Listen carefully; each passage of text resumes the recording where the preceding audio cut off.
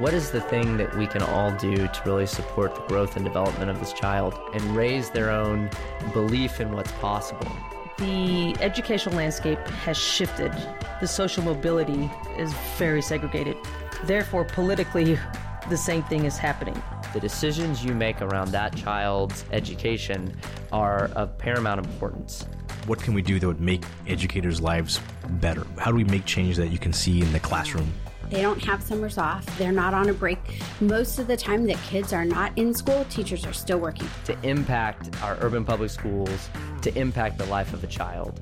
We really wanted to elevate the profile of our city as well as elevate the opportunities that exist in education here. I'm Jen Maestas, and you're listening to Miss Education. Hi, everybody. This is Jen Maestas, and you're listening to Miss Education. Thank you so much for joining our podcast today. I'm really excited about the guests that we have on. This is a new adventure. We're doing this over Zoom. So this is new, but we're all here. I see everybody's face, and what's not new is that I did bring my wine there. So we'll do a virtual glasses up cheers to everybody who's stuck at home just like us, but is making time to tune in. Thank you for being here.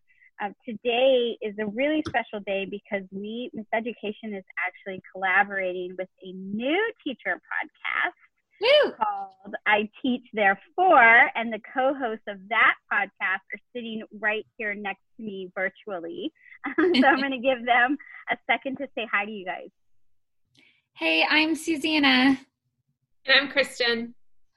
We're with I Teach Therefore, and just a quick plug, we are elevating teachers' voices and the teacher profession in general by letting teachers be the narrators of their own stories, including the many hats they wear on a daily basis that aren't typically thought of when you think of classroom work. I'm super excited about this because I do think, I've always kind of thought this, that too many times teachers have, or people have a preconceived notion of what teachers do every day. Like, no, you're so lucky you get to play with kids all day long. You know, that kind of preconceived notion, or like, oh, it must be so sweet to go to school and see all the babies and then come home. And it's actually a really hard, challenging job. And I feel like it stirs up in a person lots of passions that were either dormant or you just never even knew existed. And I think that brings us to the point that Susanna was making about all of the different tasks and jobs that are wrapped up into the teaching profession, that are things we do because we're paid to do them, and or things we do because we see injustice or because we find a passion through the work that we're doing in our classrooms. And that brings us to our guest today, because that's exactly what happened. Today we're talking to Lisa Berry. So Lisa, do you want to say hi to everybody? Hi, everybody. I'm Lisa Berry. I have been teaching starting my 25th year, and for 8 of those years, I have been teaching a special project. Mm-hmm.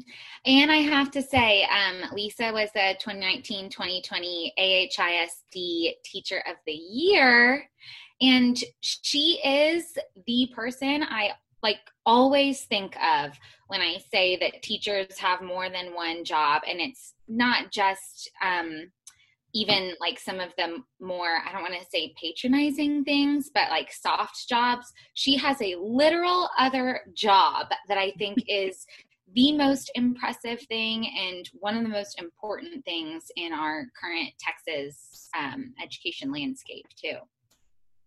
Thank you, Susanna. Thank you. Yeah.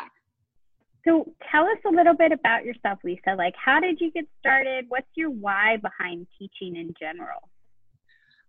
Behind just teaching in general, my why was simply, I was never a struggler in school. School was fairly easy for me, but I remember those teachers who made things difficult, and I remember mostly the teachers who made things exciting for me.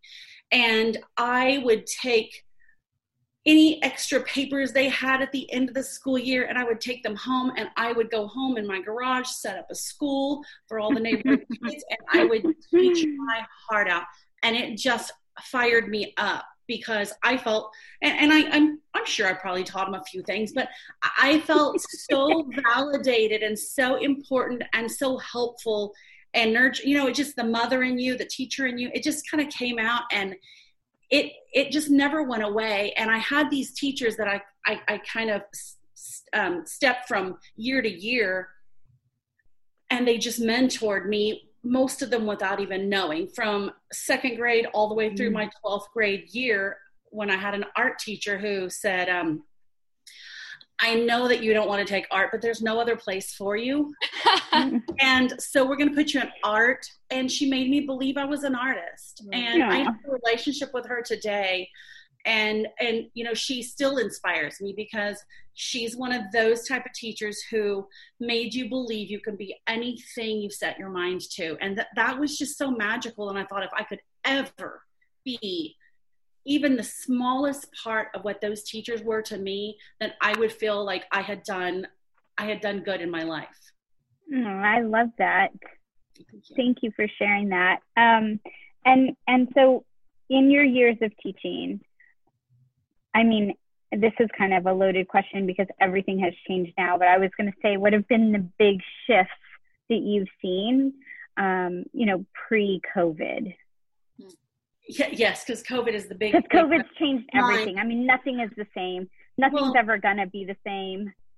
No, and we don't even have the vision as to what's going to be tomorrow. So, as far as through my almost 25 years of teaching, I would have to say I've seen it change a lot from super structured to, kind of giving students a little more leeway and choices.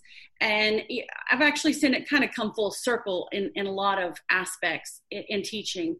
And I've seen things fail. I've seen things be successful. And you kind of, as a teacher, when you have this many years, you might be old, but you also have a little bit of wisdom. And that's kind of cool because you can always say, well, I remember trying that before, and I'm going to take a little piece of that with me, and I'm going to take a little piece of this new mindset, and I'm just going to put it all together in a way that I think I can make this work for the students I have. Because a lot of times as things change in education, a lot of times they also change from day to day with the kids you have, and from year to year. For sure. I always say, put your finger on the pulse of education, but always have your finger on the pulse of each child, because they all have a different need, and they have to have those needs met. Yeah. Yeah. It's so, you're not old, one. So it's so invigorating to hear of quote unquote old, even though you're not, people in the profession, because as we know, teacher retention is such a struggle year after year with, roughly 30% of teachers leaving before their 10th year in the classroom. So it's obvious that you keep all of those kids at top of mind in your teaching, but what else has kept your spirit so strong and invigorated? Well, I feel like, I'm going to kind of skip forward into a little bit about what I do that makes me a little bit different in the classroom. Yes. Tell us your other hat. My other hat. I'm going to kind of step into that just a little bit to explain to you guys. About 18 years ago, I had come back to teaching. I had taken a few years off because I had little ones at home. That does kind of give you a hint as to my age, but I had come back to teaching, and I was teaching fifth graders, and it was my first time to have kids that old. I had always had younger ones, and they were just really getting snarky with each other. And I noticed this one particular child was just kind of getting picked on a little bit more than the other kids. And I would say things, there would be consequences, the whole gamut that teachers learn, you're following your district guidelines or whatever. But it really was not alleviating the situation. It would momentarily ease up for this particular child, but it really wasn't ending. And I just kind of had this flashback to my own high school, where I went to a very small high school. I started out in San Antonio in the Judson district, but then we transferred to a very small school south of San Antonio. And we had about 60 kids in our class. And our junior year, our valedictorian to be took his life. Oh no.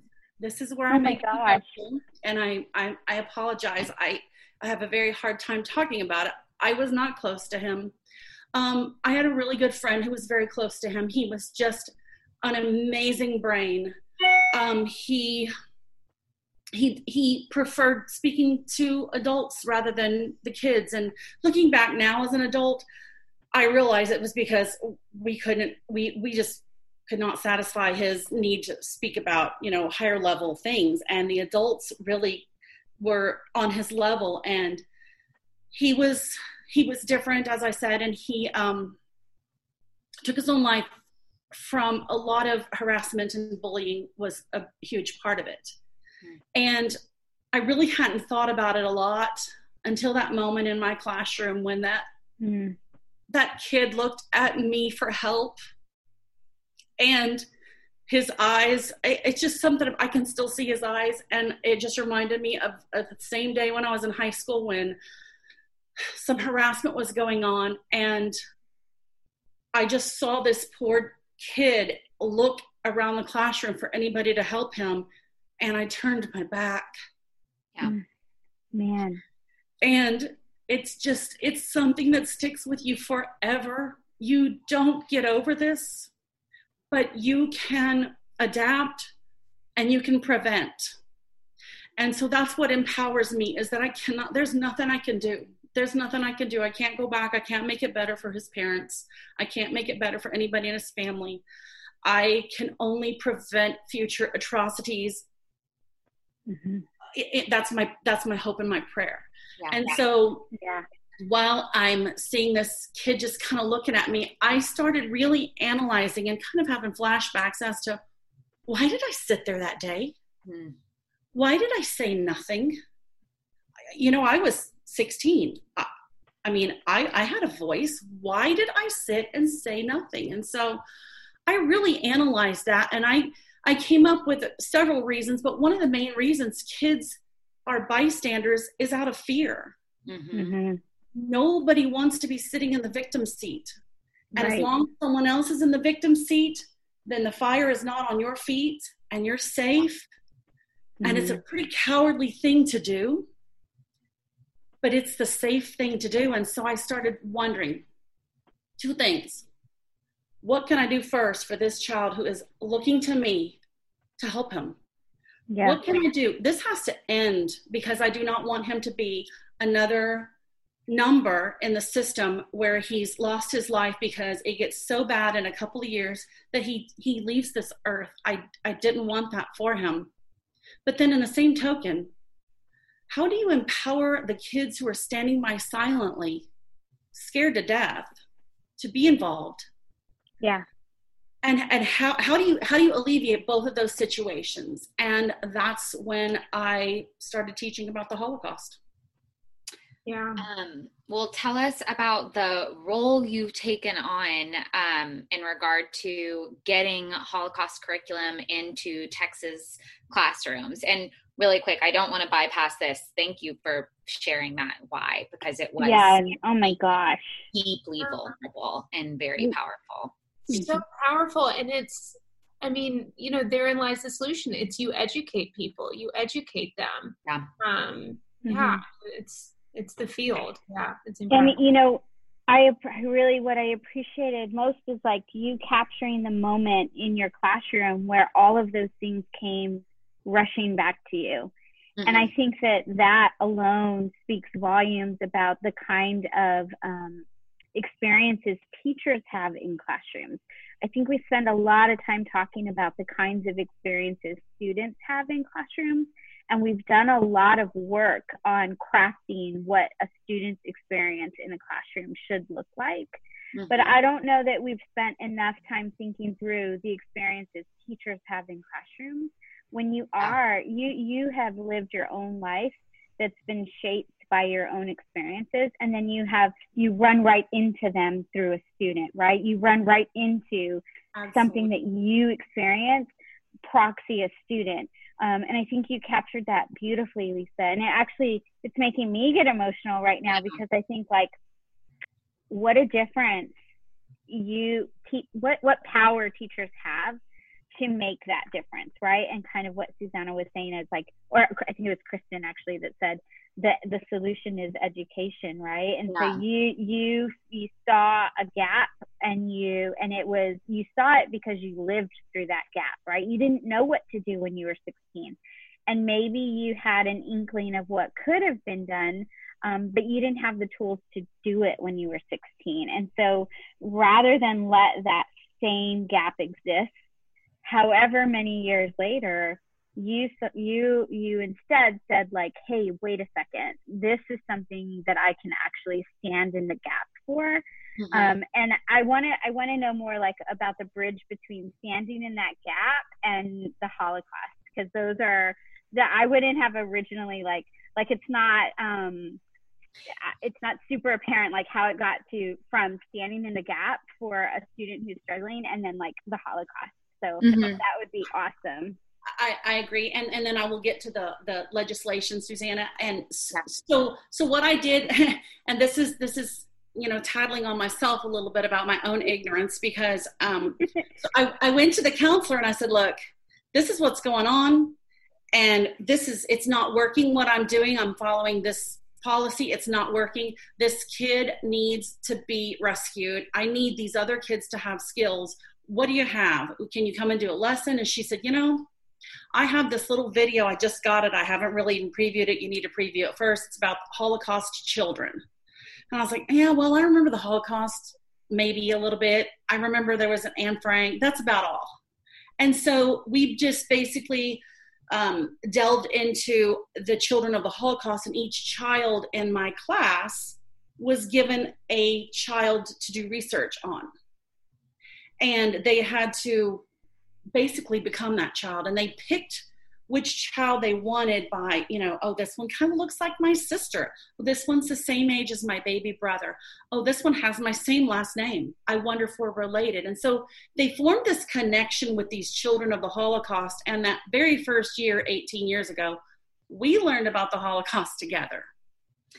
And I need to pause right there, because I want to highlight that moment for any teachers, but really anybody listening, where I think what you did, Lisa, that's so powerful and stands out to me is you realized you had a problem in your classroom. You realized you didn't really know what the answer was, and that the current solution, whatever was in place at your campus, wasn't working, and you had the sense of agency to go and find the right people. And like, it might not have worked even with that counselor right away. Maybe it would have been someone else. But I think that's that agency right there is that point that I think it really speaks to me as a teacher. But I also would say, Lisa, speaks to your students knowing that about you. That's modeling the agency that we hope our students have too. Sorry, I didn't mean to interrupt, but no. I love that. I agree. And a lot of times people don't realize, like Jen was saying, people don't realize the multi amount of hats we wear and the issues that we're dealing with. Like, yes, I need to get this taught today, but guess what? I have a kid in emotional meltdown and other kids who are not understanding, and I have to put a pause. I have to hit the pause button on our lessons today, because this kid's life is worth more to me than this lesson right now. That lesson can be taught tomorrow. What we need to do today is stop this craziness and stop this judgment that's being pushed upon this child. Yeah. And so we have people going through the house. Just keep on going. I've zoomed, no big deal. My son just got but anyway, put me back on track where I was headed. Well, you were mentioning how you realized that the lesson didn't need to move forward that day because the real lesson of the day wasn't actually that content. And gosh, I mean, don't we all know, had you proceeded with the schedule as planned and gone through that content, no one would have absorbed it anyway, because what would have come to mind was the real issue at hand. Absolutely. And a lot of times we as teachers, and it's hard to see everything, but we as teachers, you don't know sometimes the little note that's being passed around is a huge deal. It's a huge deal. But I would like to say I run into this young boy that was in my class. I run into him from time to time in the town where I live. And I would say he's probably 30 now, well-adjusted.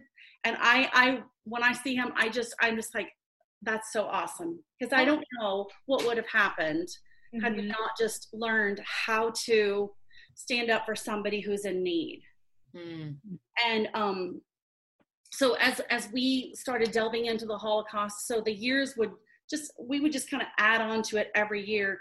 And there was this one particular child of the Holocaust, and they came on these little cards, and they would go to the internet and research them. There was one particular one who, the kid came to me and she said, oh my gosh, mine lived and she's still alive and she has a website and she wrote a book. And I said, oh my gosh, let's order the book. So we ordered the book, and then we called her. And long story short, 16 years ago, we had Dr. Inga Auerbacher visit my fifth graders for the very first time. And we've done it as a surprise to the fifth graders every single year. And oh my gosh. And so we look at the presentation of this, the child does her presentation. This is my Holocaust survivor. She lived. This is where she came. And it's so cute. And we're going to read her book, and we read the book, and then in she walks. And they literally, that's amazing. They cry. They hold her. They bring her gifts. I mean, it's just so emotional to watch them, because they go up and they tell her, what happened to you when you were little? I'm so sorry. I wish you weren't hungry. I wish you didn't go to a concentration camp. I wish I could go back in time and save you. And, she always tells them, it's okay. I'm okay now. Like, you can live through terrible things. And what a great lesson she is to all these kids. Oh my gosh. And these kids, some of them are at home thinking, my life is over. My parents are getting a divorce. Something going on in my family that's tragic. And then she walks in surviving the Holocaust, 3 years in a concentration camp. And she's there to testify to them. You can learn to love each other. You don't have to hate. And what one tiny word of hate can multiply into is very scary. So stay away from it. You can persevere. Look at me, I persevered. And so what a beautiful lesson she has for them. And so that's what we've been doing in the classroom since 2004 was her first visit. My daughter was in 4th grade, and now she's in her 5th year of teaching. Woohoo! That's amazing. Wow. And it sparked this other thought in my mind, and I've been thinking on this for a little while, and it just keeps resurfacing. And I don't know if it's because I've already been noodling on it that now I see it everywhere. But this idea of like these intergenerational conversations and how impactful that is. And I know you started the conversation saying like putting a number to the years you've been doing this. And I like to sit here and pretend that I know nothing about that. But this is actually my 20th year as well. So we're not that far off. No, we're not. But I in these years, like in my 20th year, I also have been thinking like, gosh, how has 20 years gone by? It's hard to register that I have been doing this for so long. And I, like you, have students who are now in their 30s from my first year of teaching. And I taught 5th grade too. Aww. And we still are in contact. And when they send me pictures of their children, or I run into them at school with their children, I am blown away with like what happens in a 20-year span for a person, right? Like where was I 20 years ago? And look at all the things I've done in the last 20 years. And at first that really freaked me out. It freaks me out. My grandmother passed away 3 years ago. I'm very close to both my parents, and they are both still healthy. and with me. But my parents had me when they were in their teens. So it was really my grandparents who raised all of us, right? And when I lost my grandmother, I really felt like, oh my gosh, I'm not a kid anymore. Like now I have to be a grown up who's gonna say to me, I'm Hita, come here, let me fix that. Like it's not, that little piece of me is not there. And I mourned that. It was more than grieving her death. It was grieving like my sense of being young. Like I don't feel like I'm the young professional that I used to be. And that was an adjustment.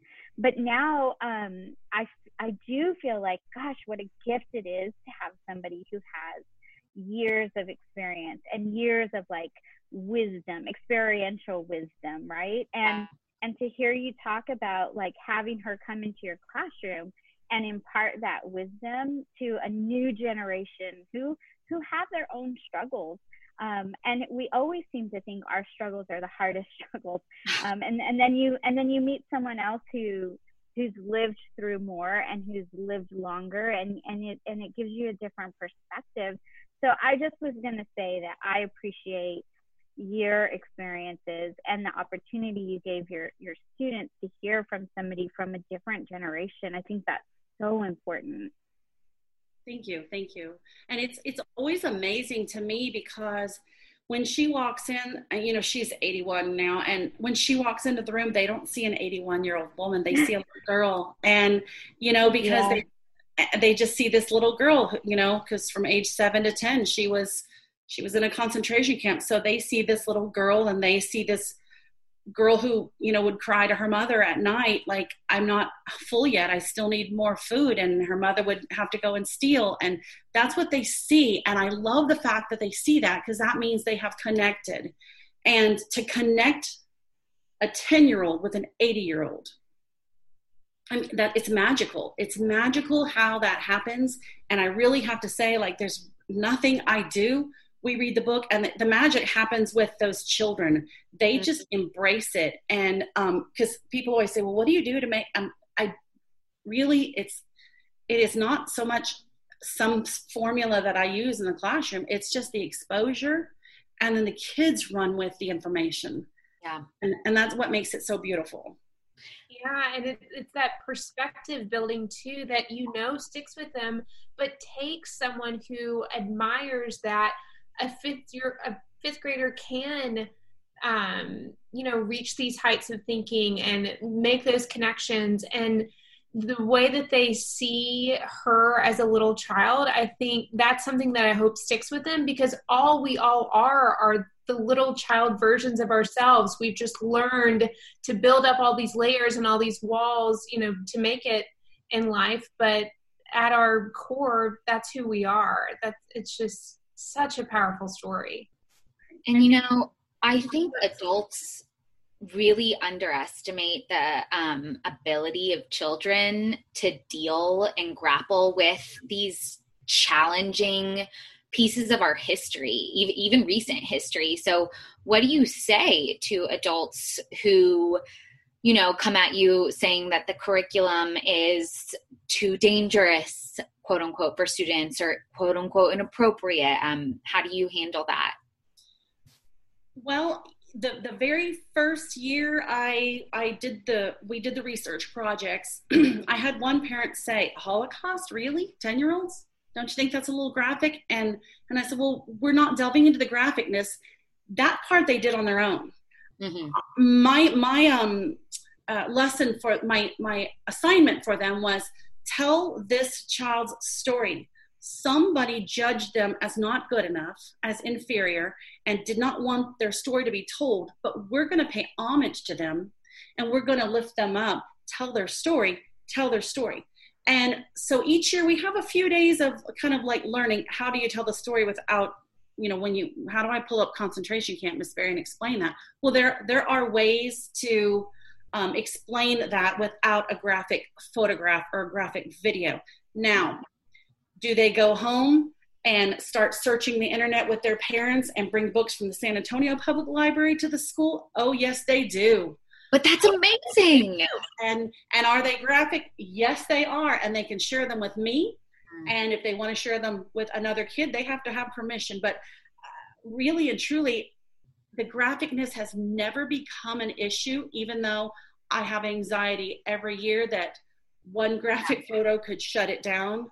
So I'm very adamant about this. The theme is tolerance. Yeah. And not about exploiting the like sensationalism of it. That's not what it is at all.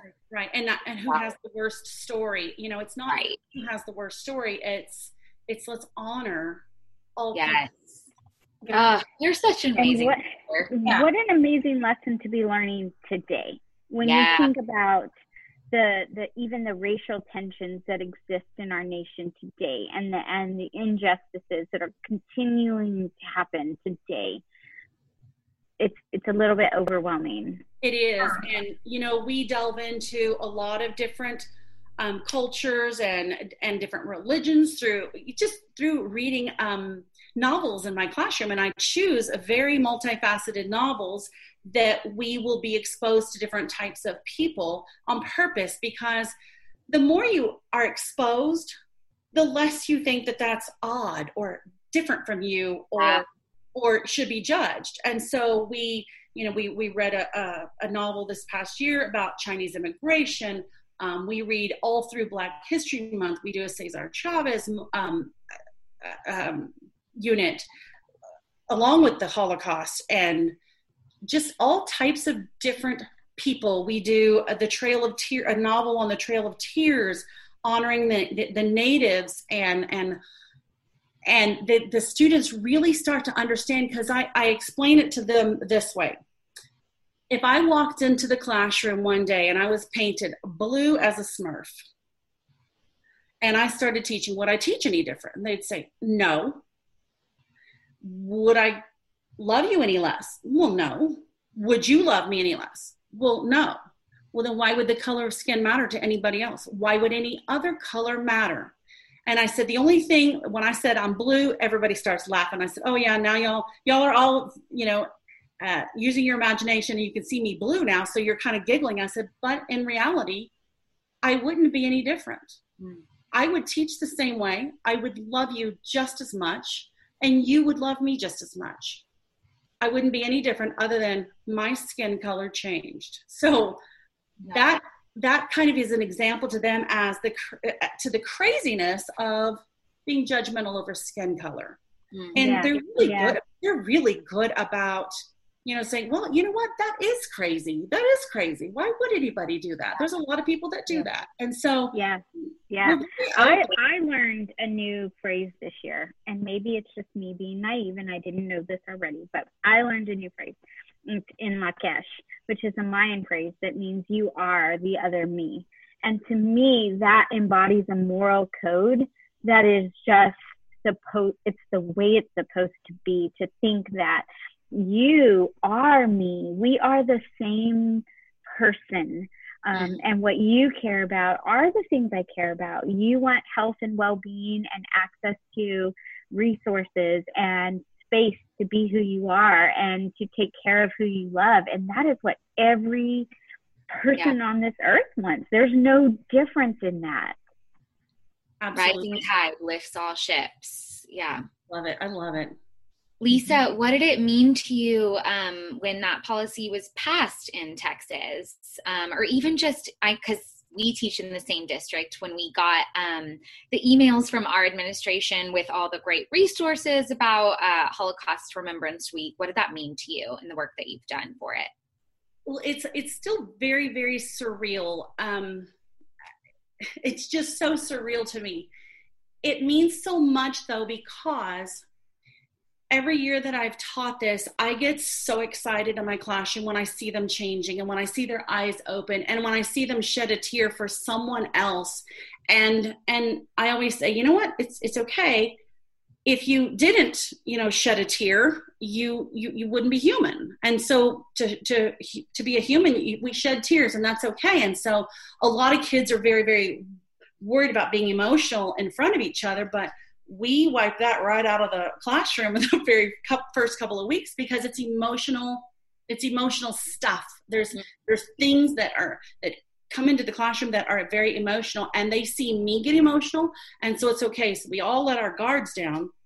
And so when we're that excited in the classroom, every year I invite administration and other teachers, come in and watch today. You will be so amazed. And I want to share that with everybody. So the previous district I worked in, I went and I would take all the reading classes. They would all come in my class. I would teach that to 90 kids at a time, 60 kids at a time, just depending upon how many kids we could fit in the classroom. And, now at Alamo Heights, I'm here 5 years now, and we are teaching it to every single 5th grade class. And our sister school, Cambridge, those teachers are so amazing and help me with resources and suggestions. And they keep it going. So we've got sometimes 20 classrooms of 5th graders that are having those aha moments. But I wanted more. Yeah. I always wanted so much more. Why end there? And what, people say, well, why don't you write it and sell it and all this? And I'm like, well, that takes a lot of time, and I'm kind of busy with my other job doing it. So when the bill was passed, it was like, finally other people will get to experience this beautiful thing that happens with these kids when they learn that a perpetrator is usually somebody in pain and they need help. And a victim is a victim because there are too many bystanders around them. Mm. And if one person could change from being a bystander to being an upstander and gather your group of people around you and make that upstander group bigger and safer, because I always say don't go at it and put yourself at risk, but you get yourselves a huge group of upstanders, then you have eliminated the victim. And you have eliminated bystanders, because let me tell you, I know it's awful to be the victim who thinks there's nothing left to do but end your life. But it's also pretty terrible living with being a bystander and knowing that you could have opened your mouth and spoke up, and you did not. And you take it with you. And so you have to take something negative and turn it into something positive, like survivors of the Holocaust have done. Yeah. I feel like that is in the same vein as so many of the people who have gone and protested. And I know that is such a hot, heated discussion amidst COVID, but I have to say too that I feel like the time for bystanding is over. Yeah. It's just over. We can't just idly sit by and watch inequities in our time. Like when we talk about the Holocaust and we think of it in a historical context, but there are things that are happening right now today that people are just watching happen. Yeah. Absolutely. And to think that this bill passed 13 months ago. The bill was signed into law, and not every single school observed that week this past year. And I don't even it's wrong and hurts me that this bill didn't already exist. Like I have friends that teach in other states that when I was sharing about the work that you've done, Lisa, were like, I'm sorry, what? That work needed to be done. And it's even that naivete of just like recognizing that history is whitewashed and glossed over or not mentioned at all in America, that's hurtful too. It needs to change. And I think that's probably like the most beautiful work that you do in the classroom, Lisa, is embrace the young people to be agents of change. Like when you teach what it means to be an upstander in that context, we're creating spaces for young people to do better than we've done, which that's the beauty of public education. And, SEL is such a hot topic buzzword these days, and it lives alongside our current understanding of how we develop and hold knowledge in schemas. And what better way to teach SEL than in this highly contextualized, embedded nature that actually brings life to it and gives it meaning and purpose. And like Jen was saying, connecting it, to modern day issues that we're experiencing and that kids are living through, so that they don't continue to repeat themselves in future generations. Yeah, absolutely. And, our students, we don't really, we kind of challenge them each year to just, let's take it further. And we designed T-shirts to raise awareness for tolerance. We sell them, and we take the proceeds for all those sales, for the sales of the T-shirts, and we give back. And so the kids get to see the fruits of their work. They get to see, oh, I have changed, and I am seeking out, I'm going out into the community, I'm spreading this doctrine of tolerance, I'm spreading these lessons of tolerance. I want to make sure everybody knows about it. And, they're inviting people to come to the school and see a real live Holocaust survivor, but they are taking the proceeds of their efforts and putting it back where with children and with Holocaust people. So to date, and I'm going to be a little iffy on my numbers, but we have given back to the Children's Advocacy Center and the Jewish Federation of San Antonio Holocaust Memorial Museum, as well as the students in Missouri who lost their schools when the tornadoes came through. We have given back over $16,000 put back into, because the kids said, I said, well, what are we going to do with the profits?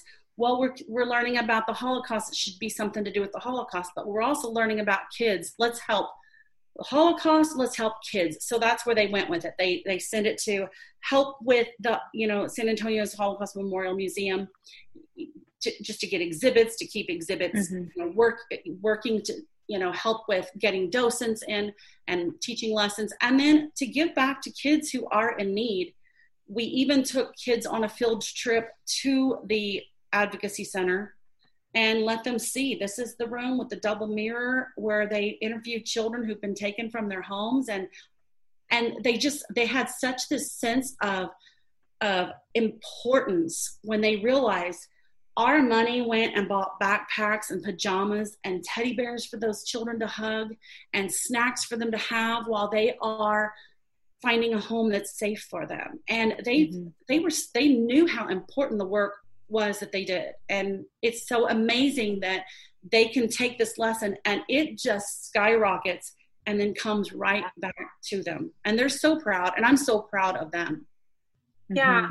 I want to go back to your one of your earlier comments, because I feel like it could be redolent of how a lot of teachers might be feeling right now in the current state of events. You mentioned how 18 years ago, you and your students were learning this together. We're learning this at the same time. And I so admire your ability to put yourself in a vulnerable way and just, drop your pride, drop your ego at the door. And so if, I'm a teacher listening to this right now and thinking, gosh, I want to take this and, redesign it for my own classroom, my own kids with today's current events, like, where do they begin? I know, you gave the example of speaking to the counselor, but what did that internal work feel like? How has it evolved over the years? Can you just take us through your thinking through it all? Well, like I said, it started with children of the Holocaust, but it's evolved into all ethnicities and all cultures. And I mean, I say all, but I'm sure we miss a few. But each year, we get new students into the school and they're like, hey, well, what about my people came from such and such? Can we learn about them?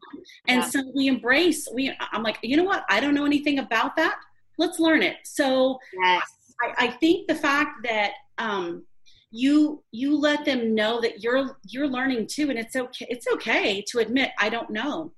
it's okay. So then their guard is kind of down. So, Miss Betty doesn't know anything about that. So I'm going to learn. Let me bring something in to teach her. So they see that we can kind of teach each other. And so there's this thought I always put out there that our differences, we should learn to respect each other's differences. But it should be taken a step further and not just respect, but learn from them and embrace them. And that's a huge, that's a huge step up from, acknowledging they exist. Yes. Versus, hey, teach me about that. Yeah. And one thing I learned that I did not know, and I grew up, I was born in San Antonio. I've lived in San Antonio my entire life. And it wasn't until the last probably 4 or 5 years that I recognized the historical background and the systems that were created in San Antonio. I think our system works exactly how it was designed to work, right? And so I think that, I did not understand or know even that San Antonio is the most economically segregated city in our entire nation. And that those economic segregations they were rooted in racist culture, and in redlining neighborhoods and in demarcating some neighborhoods as dangerous and failing to thrive. And, and although explicit racism became outlawed, implicit racism took its place. And those implicit things, we're still living through the ramifications of those. And that is not far from what was happening in Nazi Germany. And even though those were very explicit examples of things that happened, there are still some implicit implications that we are still navigating today. And if we don't take time to uncover that and admit that I don't already know, this is not something like you, never struggled in school. I feel like in many ways, my family is the American dream. I feel like I am my ancestors, my grandparents' wildest dream. They came to this country to get an education and to have a better life, and I exemplify that. But I'm the outlier. It doesn't happen that way for everybody else. Like when I think about my grandfather's story, he was a migrant farmer and he joined the military and he broke a cycle of poverty that he lived in. But he was one of many children, and he's the only one that happened for. And I have grown up my whole life thinking through bootstrapping and hard work will get you, and hard work will help you achieve the American dream. And I just don't think that that's true in every case. I don't believe that anymore. And I didn't come to that realization until well into my late 30s, early 40s, and I do think that to Kristen's point, like it's one of those things that as grown-ups and teachers and professionals and veteran teachers that we have to be willing to say, like, I didn't know that, but I'm willing to learn it. And I'm willing to try to make it better. Yes. Like not just leaving the learning to be it, that putting the action behind it. And I think you create ways for your students to do that, Lisa. I wanted to touch back on the fact that we had the very first Holocaust Remembrance Week this past January, and several schools did not participate. And I've actually talked to some districts. So why didn't you? Well, we just didn't have the time, or well, we didn't really know what to do. But the Texas Holocaust Genocide Commission website, that's where you go, and it's a free account, and you can always go to the San Antonio Holocaust Memorial Museum site. They have all of the leveled readers, and you can take a lesson and teach it in 10 minutes and kind of talk about it the rest of that week. It doesn't have to replace one of your TEKS. It's in addition to, and I don't take any of my TEKS out of what I'm supposed to teach. I lace these lessons throughout all year long. What book can I read? I'm going to cover these certain TEKS today, but you know what? I'm going to also ask them, can you identify in the book we were reading today, can you identify who the perpetrator is? Who do you think it is and why? And can you identify some bystanders yet? And why do you think that they are choosing to be a bystander? You do not have to carve out an extra piece of time to observe Holocaust Remembrance Week. And I mean, if for nothing else, it's just to honor those people who suffered and died. Mm-hmm. And those children in your class, whether they're 5 and 6 years old or they're 18 in your high school, they're going to take those lessons with them, and it's going to be meaningful to them. Read them a book, a picture book. It's so simple. I know, Susanna, you had a wordless book this year, and your kids did amazing work with a wordless book, and it wasn't graphic. It wasn't about Holocaust even. It was just about tolerance and getting them prepared for being up speakers. Yeah. The book was called I Walk with Vanessa for anyone that's interested in using it in their classrooms. But yeah, Lisa, I want to say, like, literacy and social studies and our history, social emotional learning and social justice are not and shouldn't be separate things. In fact, Dina Simmons, she's an educator and an author and an activist. She says that social emotional learning without context is actually like harmful. It can backfire. And I think you're so right. I mean, it's not taking all these separate pieces. It's putting them together, because that's what the classroom should be about, and that's how meaningful learning happens. Yeah, and it's such a needed reminder that TEKS, Common Core, whatever your state standards are your floor, not your ceiling. I mean, they are like your baseline. Yes. I love that. I love yes, thank Boom. you. Thank you for that reminder. Yeah. So Lisa, if you could finish this sentence, I teach, therefore, how would you phrase it? Well, I thought about that last night. And I was thinking, I teach, therefore, I am cultivating new mindsets of empathy and kindness in students for generations to come. That's really my hope and my prayer, is that their mindsets have changed. And even if they don't look like they are encompassing it yet, it's there. And a lot of times I have had 5th graders and they don't look like they've really quite gotten this whole tolerance thing and, love thy neighbor type thing.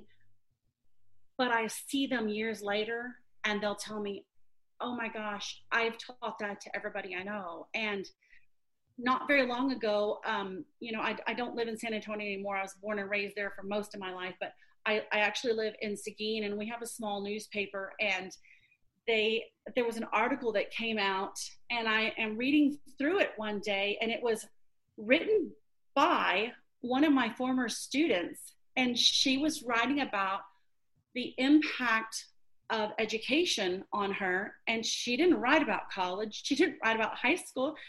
She wrote about collecting pennies and selling t-shirts to raise tolerance and meeting a Holocaust survivor when she was 10 years old, and how it will never leave her. That is so fulfilling to me, that she was able to take that. That's what I'm wanting. I want them to take that with them and give the ripple effect.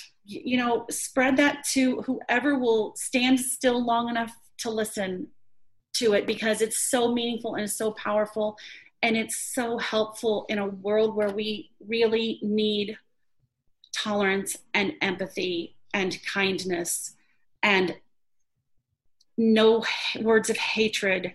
I always say to the kids, Hitler started out with name calling.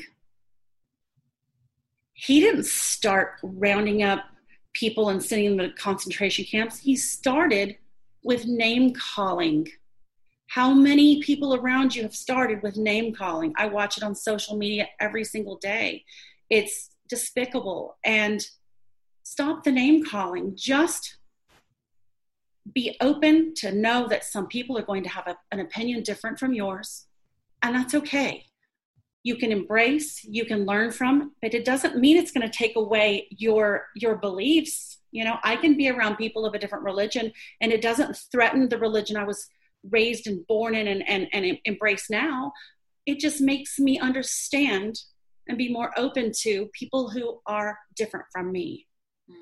I wish that more teachers, when they say the words, I am a teacher, they would feel all of the, you know, depth and beauty behind what you just described. Because that's powerful. Again, I go back to like the generational thing, right? Like our impact, it's not about today. It's we are impacting the next generation. And then they are going to take charge of the generation that follows them. And that's power. That's power.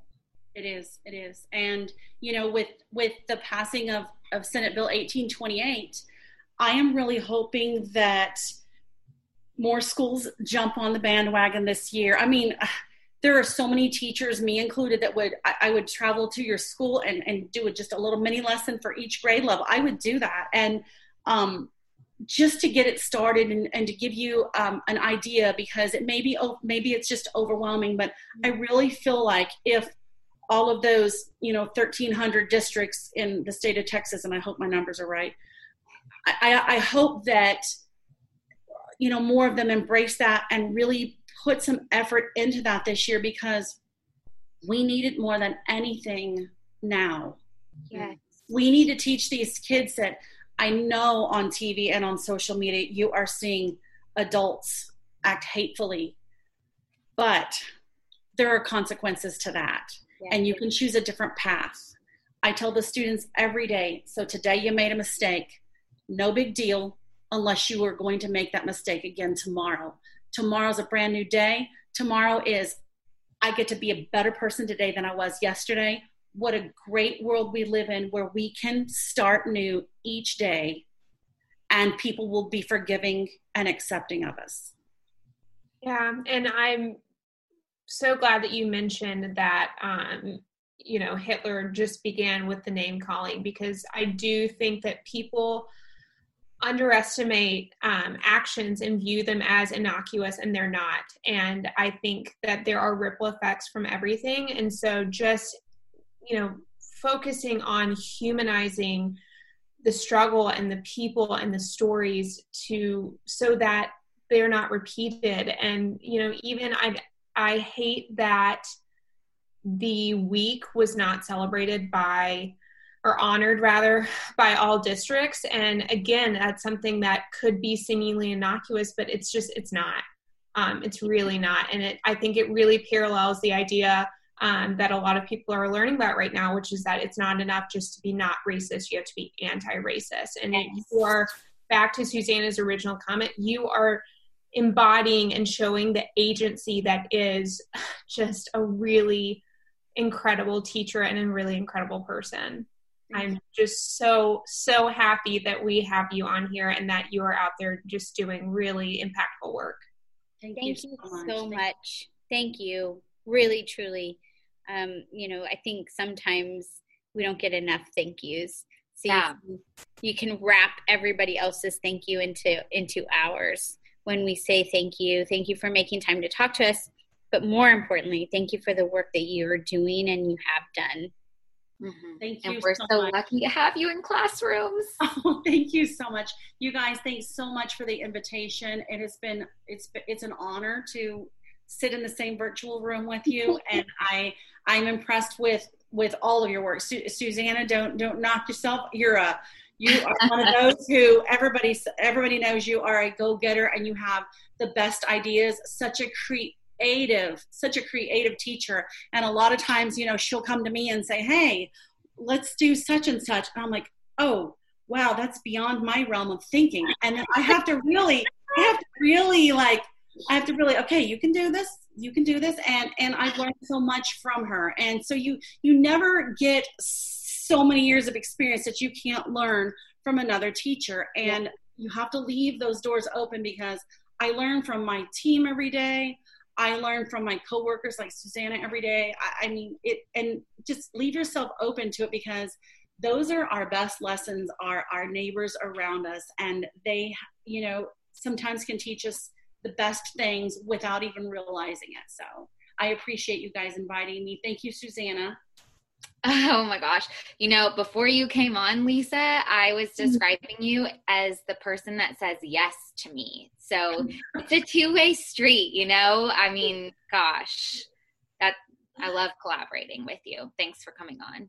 I don't know if we're going to get to do that this year, but it's been. Oh, okay. Yeah. We are going to find ways to make it work. I don't care what happens. We are teachers, and therefore we are innovative. We will. That's right. That's right. And we will make this a new recurring connection, I'm sure. Yes. Yes. Thank you so much, you guys. Thanks for spending your afternoon with me. Thank you. Oh, thank you so much. Love the work you do. I'm Jen Maestas, and you're listening to Miss Education.